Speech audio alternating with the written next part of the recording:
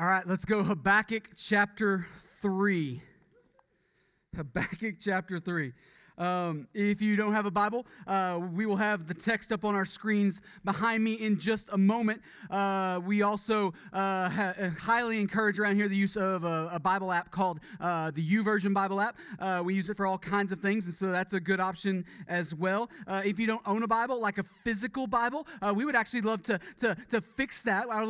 We love to give away Bibles around here. We think that God uses that in a big way. God uses His Word for all kinds of important things, but chief among those important things is that He uses it to reveal Himself to His people. We really, truly, deeply want you to know God. And so if a physical Bible in your hands is going to help accomplish that, then that's a win for us. And so not only will the text be on the screens, and not only can you get on your phones, not only will we give Bible away, but if you are watching us online at home, we'll put the text up on your screen when we get to that moment. All right, so welcome, guys, to the very last week of the Habakkuk series. Yay! All right. And so we made it to the end. We started looking at this tiny little letter of Habakkuk all the way back in June, and we've kind of slowly but surely made our way here. Habakkuk, for those of you who are uninitiated, maybe you've never done the church thing before, Habakkuk is one of the minor prophets. He is speaking to the nation of Judah during an incredibly unique time in their history. Judah is always rampant with sin, rampant with idolatry, but Habakkuk is kind of living and breathing and working in one of the lowest spots. All right, so we think that he had this special window between the last great revival in the nation of Judah under the reign of King Josiah. And he saw the highest of heights. He saw the highest of spiritual whatever. He saw his nation returning to God and returning to righteousness, returning to holiness, doing the things that God had always called his people to do and to be. And then it all falls apart in a moment. All right? King Josiah dies. His sons and his grandsons don't value what he values, don't love what he values. They don't pursue the Lord. And so the kingdom, Judah, is run systematically into the ground, and they end up worse off than when they started. They were far more sinful, far more idolatrous than even before Josiah's time. Habakkuk saw the highest of highs, and then he watched it all shatter into a million pieces. And the question that we've been asking all series long is that if you're in Habakkuk's shoes, what does your prayer life look like? How do you respond to God in that season? What are you asking Him for? What are you accusing Him of? What are you begging to see happen again? And so the book of Habakkuk is that response. It's this back and forth dialogue between Habakkuk and his God. It's a back and forth dialogue between Habakkuk and the king of the cosmos. And we don't have time to get into all that back and forth this morning. You can go back to the podcast or the YouTube stuff and dig more deeply into that back and forth dance that we've got and the finer details of that. But the last couple of weeks, we've been focusing specifically on the very last volley of this back and forth. In chapter 2, God makes a grand declaration of both His sovereign, that He is both sovereign and just. God declares that He is high and lofty, that He is seated upon the throne, right? And that the whole creation, all the earth, keeps silence before Him. Babylon will get what it deserves. Right after Judah gets what it deserves, write it down, make it plain.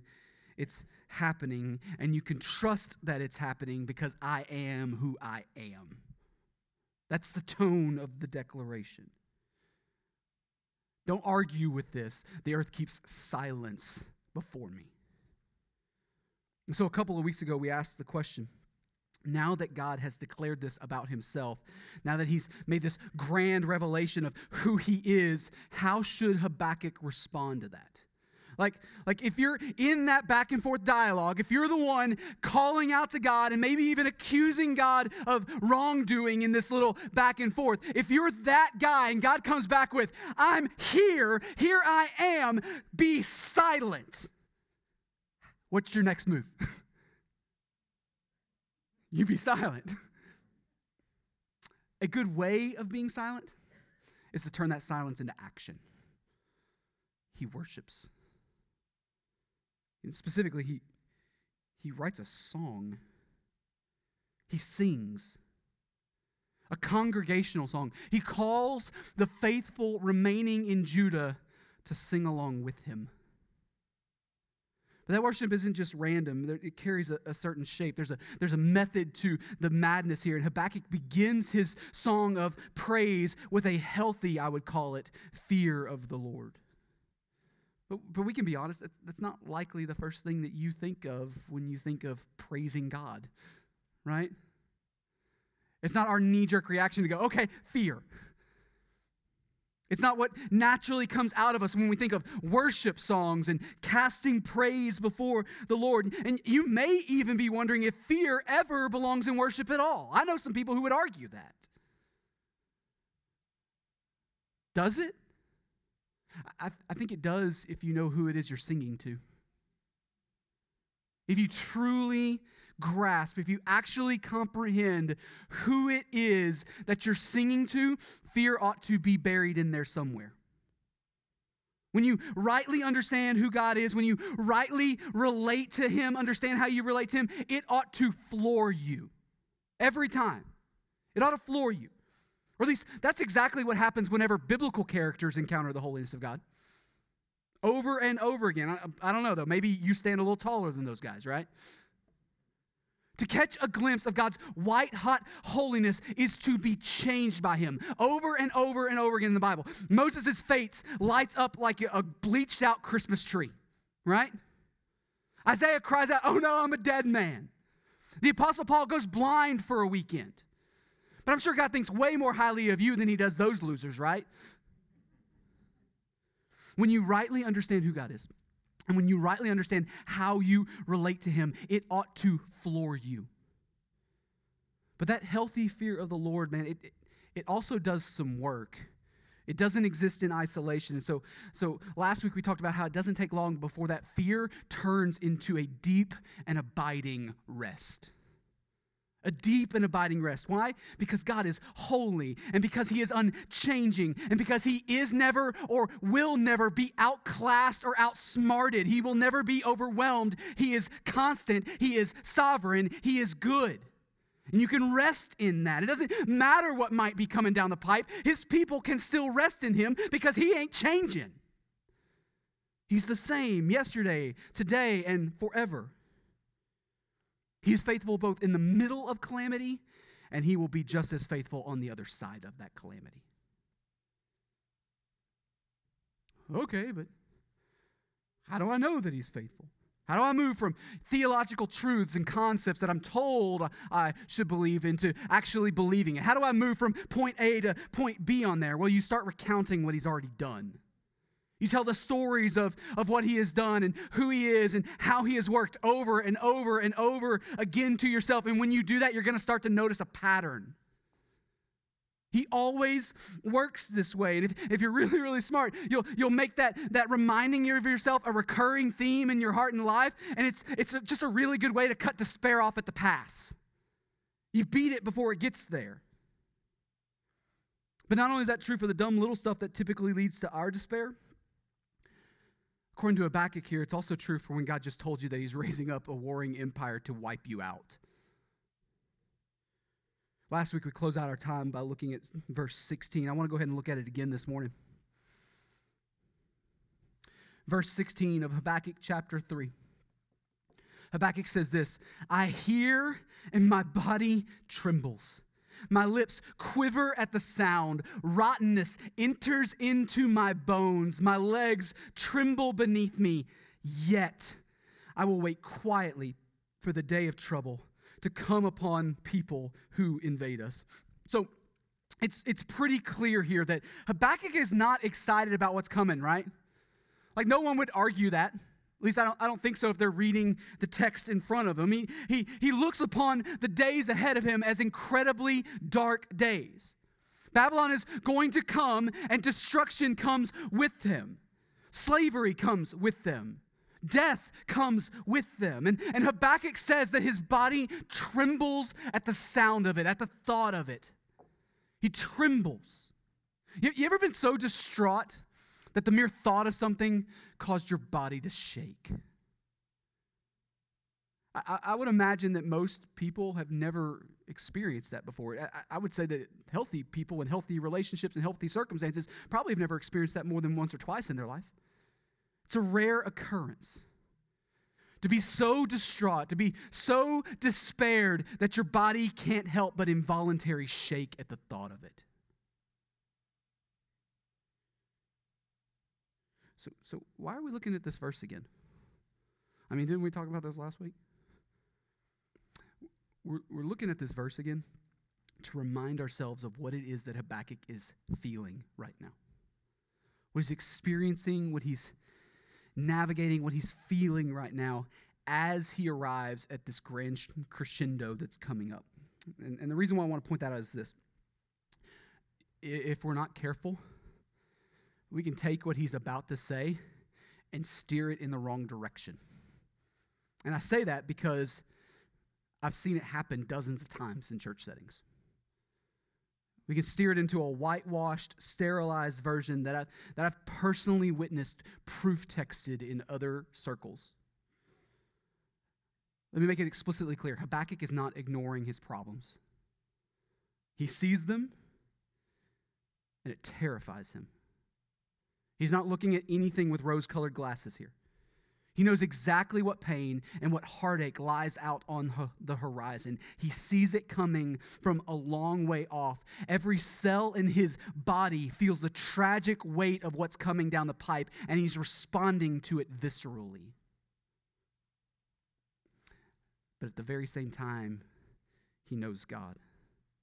And he trusts God. And so Habakkuk lets go. The Hebrew there for the words quietly wait, it carries the idea of a deep sigh. An exhale. Habakkuk stops fighting and he settles in. Not because he's tired of fighting, not because he ran out of juice and just needed to give up for a breather for a while. It's because he knows and trusts God. He knows who God is and he knows who God declares himself to be. He remembers and he rests. But the question for our time this morning is what comes after that rest?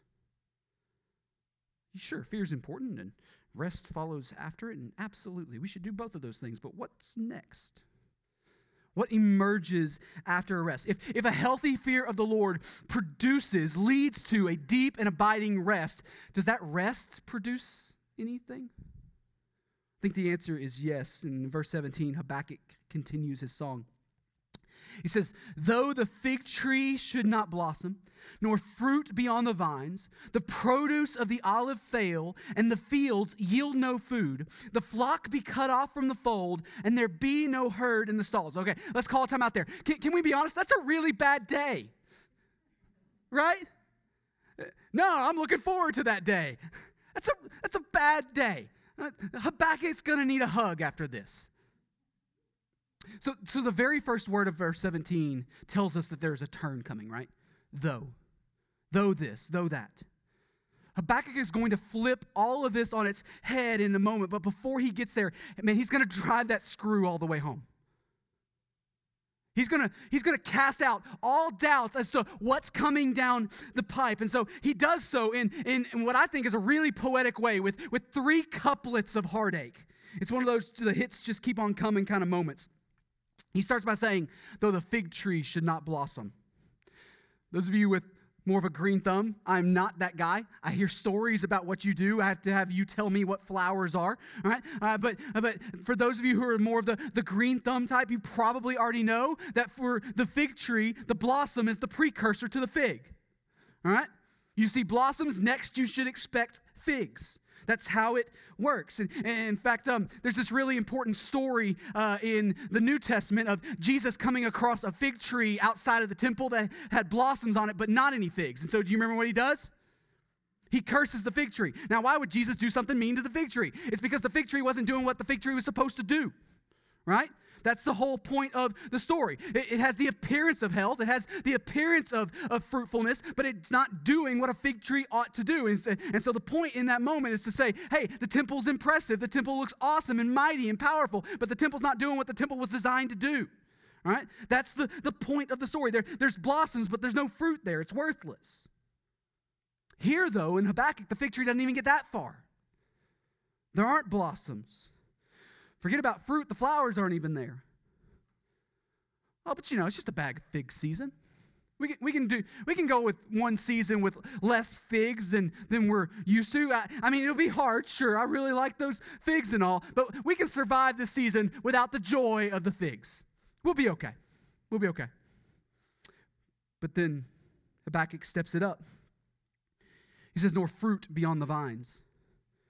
I told you back in week 4 of this series that to the Hebrew mind, wine was intrinsically linked to the party, right?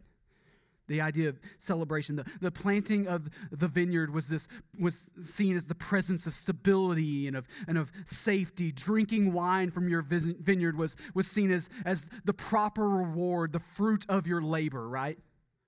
It's all about celebration and merry times. And Habakkuk calls to the congregation here and says, hey, we're not going to have a grape harvest this year, guys.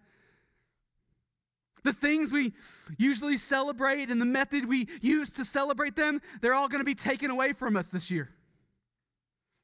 It's starting to sound a little too close to home, doesn't it? But hey, we've been through difficult times before. This is nothing. Sure, I mean, we'll run low on the sweets and we'll run low on the wine this year, but it's just a season. That's nothing we can't get over. We've done this before. Just you wait till next year. We'll double up on that party. Woo, it's going to be great. And then Habakkuk says, though the produce of the olive fails. Now, you and I might think that olive oil is tasty stuff, but remember that we're talking about a culture that leans pretty heavily on it. It's essential in their cooking. It's essential in their hygiene. It's essential in their worship. Olive oil is everywhere in that culture. A bad year down at the olive grove is going to have lasting effects on the economy. It's going to cause some problems for more than just a season. So we've moved past simply losing the finer things and the simple joys. We've moved past that into this actually being a little painful. And then Habakkuk says, but the fields yield no food. Hey, on the bright side, you won't notice the olive oil shortage if you don't have any flour to mix it with. Figured out our problem, guys. We just won't have any food. You don't have to worry about not having enough oil to mix with your flour if you don't have any flour either. But Habakkuk just won't stop talking. And so next he says, and the flock be cut off from the fold. The sheep too? Yeah, the sheep too. They're gone. The milk factory, the wool factory, a major meat source for them, all gone, scattered and left vulnerable. Could it possibly get any worse? Oh yeah, it could get a lot worse. Habakkuk adds one more thing. He says, and there be no herd in the stalls. Owning cattle in that culture in that time was seen as a personal fortune. It's not very much different than our day today, all right? Cattle's a good investment if you know what to do with it. But it's a long-term investment. It's not an overnight money maker. You don't develop a herd of cows over a weekend. It takes a number of years to develop a herd. And so, in other words, all the savings are gone. You zeroed out the bank account for this. The rebuild that's coming after this tragedy, it's going to take a while, years even, maybe even generations before things are whole again. This is not one bad season that'll be forgotten by this time next year. No, this is a generational tragedy. Is there any doubt at all now why Habakkuk would see this coming and say, I feel like a rottenness is entering my bones. This isn't a momentary hiccup on an otherwise healthy path. This is a complete undoing of all they hang on to. It is a ripping away from everything that they would claim gives them joy and strength and security. It is truly a dark day. But Habakkuk says, though the fig tree, though the fruit, though the oil, there is a turn coming, and that turn is found in verse 18. What's the first word of verse 18? Yet. Oh, guys, that's a beautiful word. I tell you all the time in here that one of my favorite words in the Bible is the little 3-letter word but. But God this, but God that. Go ahead and add yet to that list. It's a good word. Yet I will rejoice in who? The Lord. I will take joy in the God of my salvation. So the right response to the revelation of God is worship. That worship first looks like a healthy fear of the Lord. That healthy fear of the Lord, though, quickly turns into a deep and abiding rest. But oh, church family, that rest eventually, slowly but surely, eventually, it morphs into a fountain for joy. It evolves into a happy rejoicing. Oh, wait a second. That can't be true. That can't be right. Habakkuk must be off his rocker here. Did you hear what he just said? Do you hear that laundry list of chaos he just spelled out? He just spelled out coming disaster. He just poetically described Judah's impending ruin. What do you mean rejoicing? What do you mean happiness? I mean, to rejoice in this moment must mean that he's crazy. He doesn't see anything. His eyes must be closed to the problems around him. In fact, doesn't even describing or calling people to happiness in this moment, doesn't it seem a little tone deaf to you? Read the room, Habakkuk. Come on.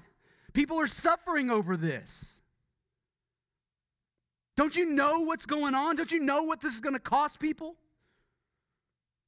And based on how the rest of the world would tend to define joy, and based on what the rest of the world, what most people would assume to be the sources of happiness, rejoicing in this moment, it does sound crazy. It sounds absolutely ludicrous. What are you talking about, Habakkuk? Don't you see all that we've lost? Not only the finer things, not only the celebration things, but also the necessary things. Don't you know how much we have lost, Habakkuk?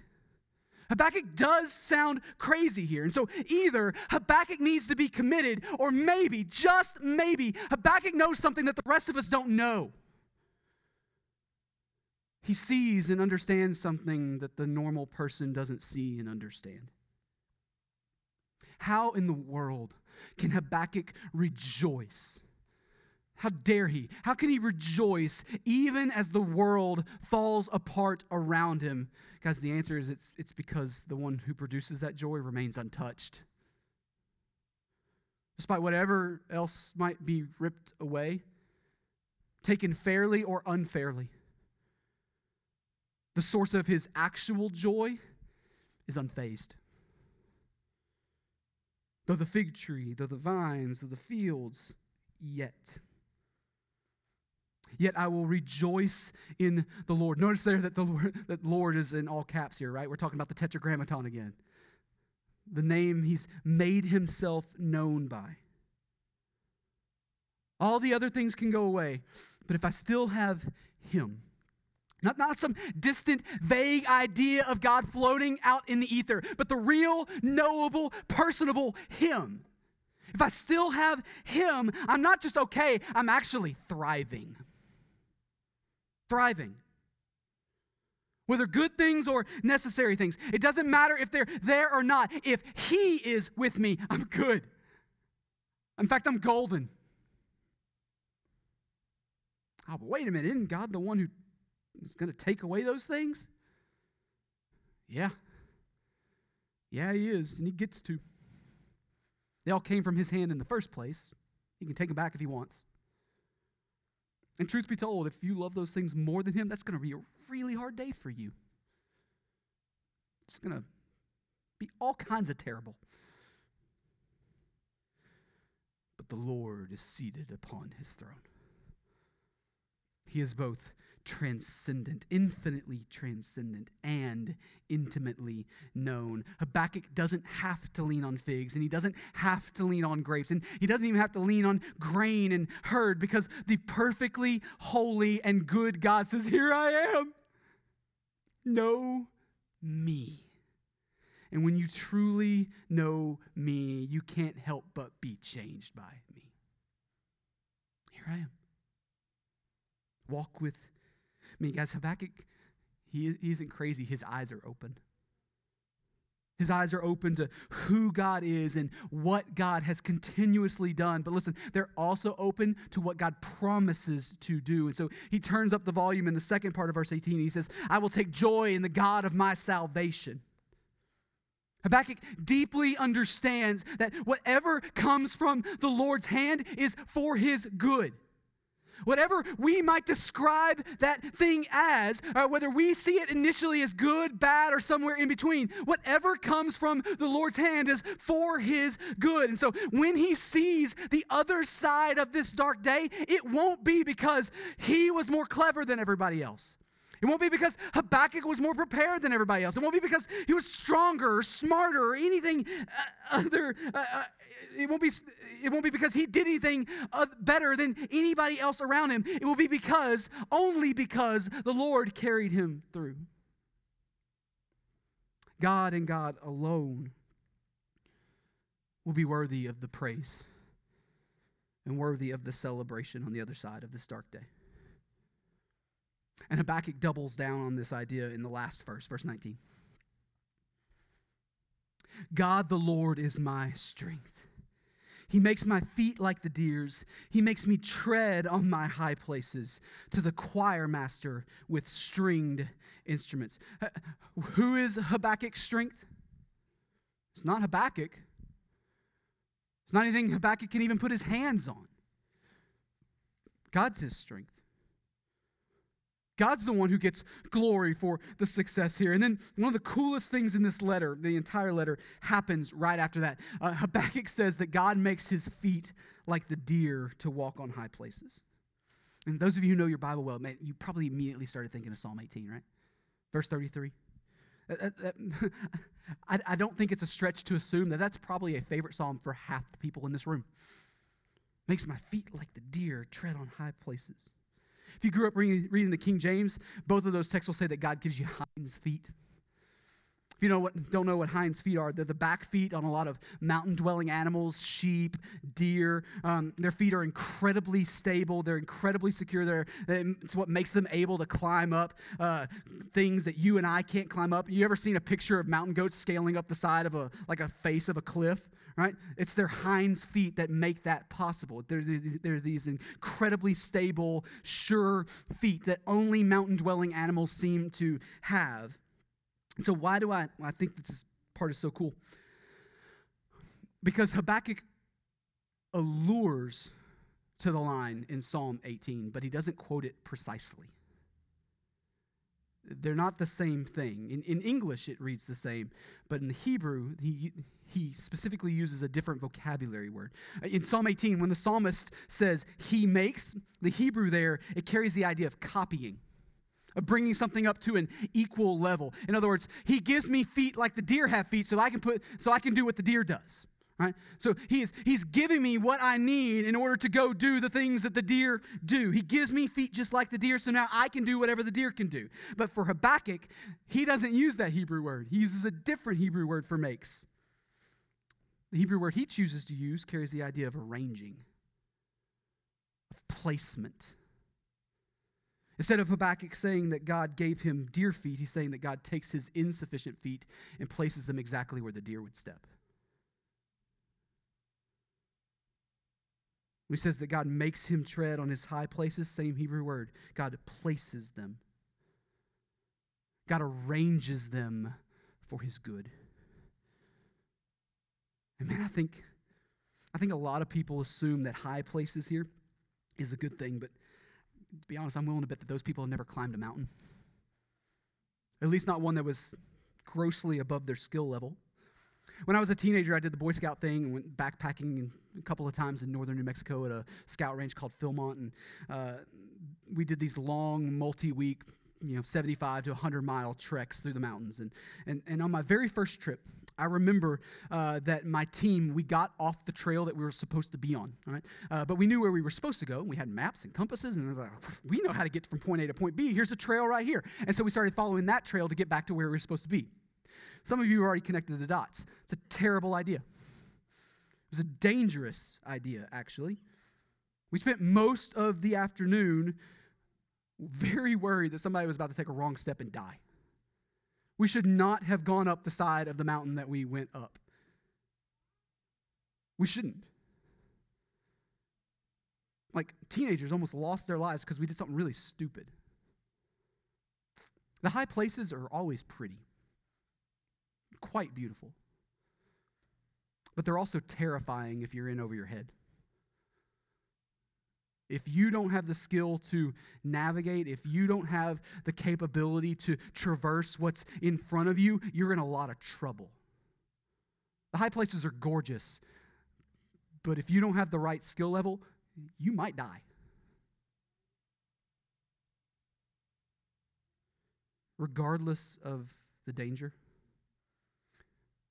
Habakkuk knows where his salvation lies. He knows who gives him strength. He knows who places his feet. So despite the terror surrounding him, he can rejoice. He has seen God, and so he fears. He has seen God, and so he trusts, he rests. He has seen God, so he rejoices. What do you rejoice in? Is it God himself, or is it some lesser thing that could be lost? Fig trees, the wine, fields yield no food. Is it the savings you got built up? What do you rejoice in? Is it God himself, or is it some lesser thing that can be ripped away in a moment? Something that will inevitably fail you when the day of trouble comes. If you're here this morning and you're not a follower of Jesus yet, listen, you can be. You can place your hope and your joy this morning in the God who is untouchable when everything else fails. The Bible teaches that we are all, by default, separated from this God because of our sin. There's nothing that you or me can do to bridge that divide on our own. We are wholly incapable. It is owed, our sin is owed his righteous wrath. But the Bible also teaches that God is rich in mercy and loves you with a great love. That the eternal Son, Jesus, he put on flesh and he dwelt among us. He lived the sinless life that neither you nor I are capable of living. He died on the cross as a perfectly innocent substitute to pay the debt for your sin. And he was raised again from the dead as a vindication of his perfect and sufficient righteousness. And he now calls on you to respond to him in repentance and faith. Even this morning, you can do that today. You can call on him to save you. Or maybe if you want to be more poetic about it, you can ask him to place your feet like the deer. Guide me as you respond to him in repentance and faith. In a second, I'm going to pray and we're going to sing. That's a time for response. It's a time specifically built out for you to put action to what he's stirring in your heart. For those in the room, I'll be down front here. For those of you who are online, I'd still love to talk to you. I can't talk to you right now, but man, it doesn't mean we can't talk soon. Put in the comments section or use the contact form that we've got placed there. I'd love to be helpful to you as you walk through, navigate through this response of repentance and faith. Let's talk about it. But what about for those of you who are already followers of Jesus? How do we respond? The answer, just like every week, is we repent of sin and we lean into his goodness. And a really good way to do that today, a good way to fear and then remember and then celebrate this morning, is to use the picture that Jesus gave us for exactly that purpose, the Lord's Supper. Those of you who are Christians in the room, go ahead and grab your elements. If you're not a Christian yet, we'd politely ask you to abstain, whether you grab some or not. There's nothing magical going on here. It's a wafer and some juice in a plastic cup. All right? There's nothing magical about it for us. But for the Christian, there's something going on here that you're just not a part of yet. It's a family meal. And some of you might honestly be asking, can you do all those things? Fear, remember, rejoice in the singular act of the Lord's Supper? Oh, yeah. Yeah, you can. The Bible's pretty clear that this moment should not be approached flippantly. In fact, there are warnings against it. In 1 Corinthians, the Apostle Paul tells the church there that some people are sick and some people have even died because they had not approached this moment with proper reverence. They rushed into this moment without deeply considering their sin. Sometimes in the Bible, when you don't voluntarily hit the deck, God hits the deck for you. But reverence in this moment, man, it has way less to do with some kind of outward action and way more to do with an internal posture. Fig blossoms, but no figs, right? No, the reverence called for in this moment is a posture that seriously, deeply considers his holiness, seriously considers your sin, seriously considers your desperate need for him to save you. But that healthy fear of the Lord, man, it's not long before it's replaced by remembering and resting. Jesus came and Jesus died. His body was broken and his blood was spilled to make payment for that sin in you. We are a fickle people. We forget so easily, and so our good King has given us an incredibly simple picture through bread and juice to be an intentional reminder of what it is he has done. And when fear and rest are in their proper places, it won't be long before rejoicing comes easy. So I'm going to pray. JB is going to lead us in singing. And as you are ready, take your elements. Fear the holiness of the Lord. Understand the heinousness of your sin. Remember and rest in his finished work for you alone. And then come out of the gates celebrating in song. Father, you're good to us. Thank you for the scriptures. Thank you for the book of Habakkuk. While we may not be staring down the barrel of an invading army, over and over again throughout Habakkuk's experience, we have these, oh yeah, us too moments. Would you help us call out to you in our pain?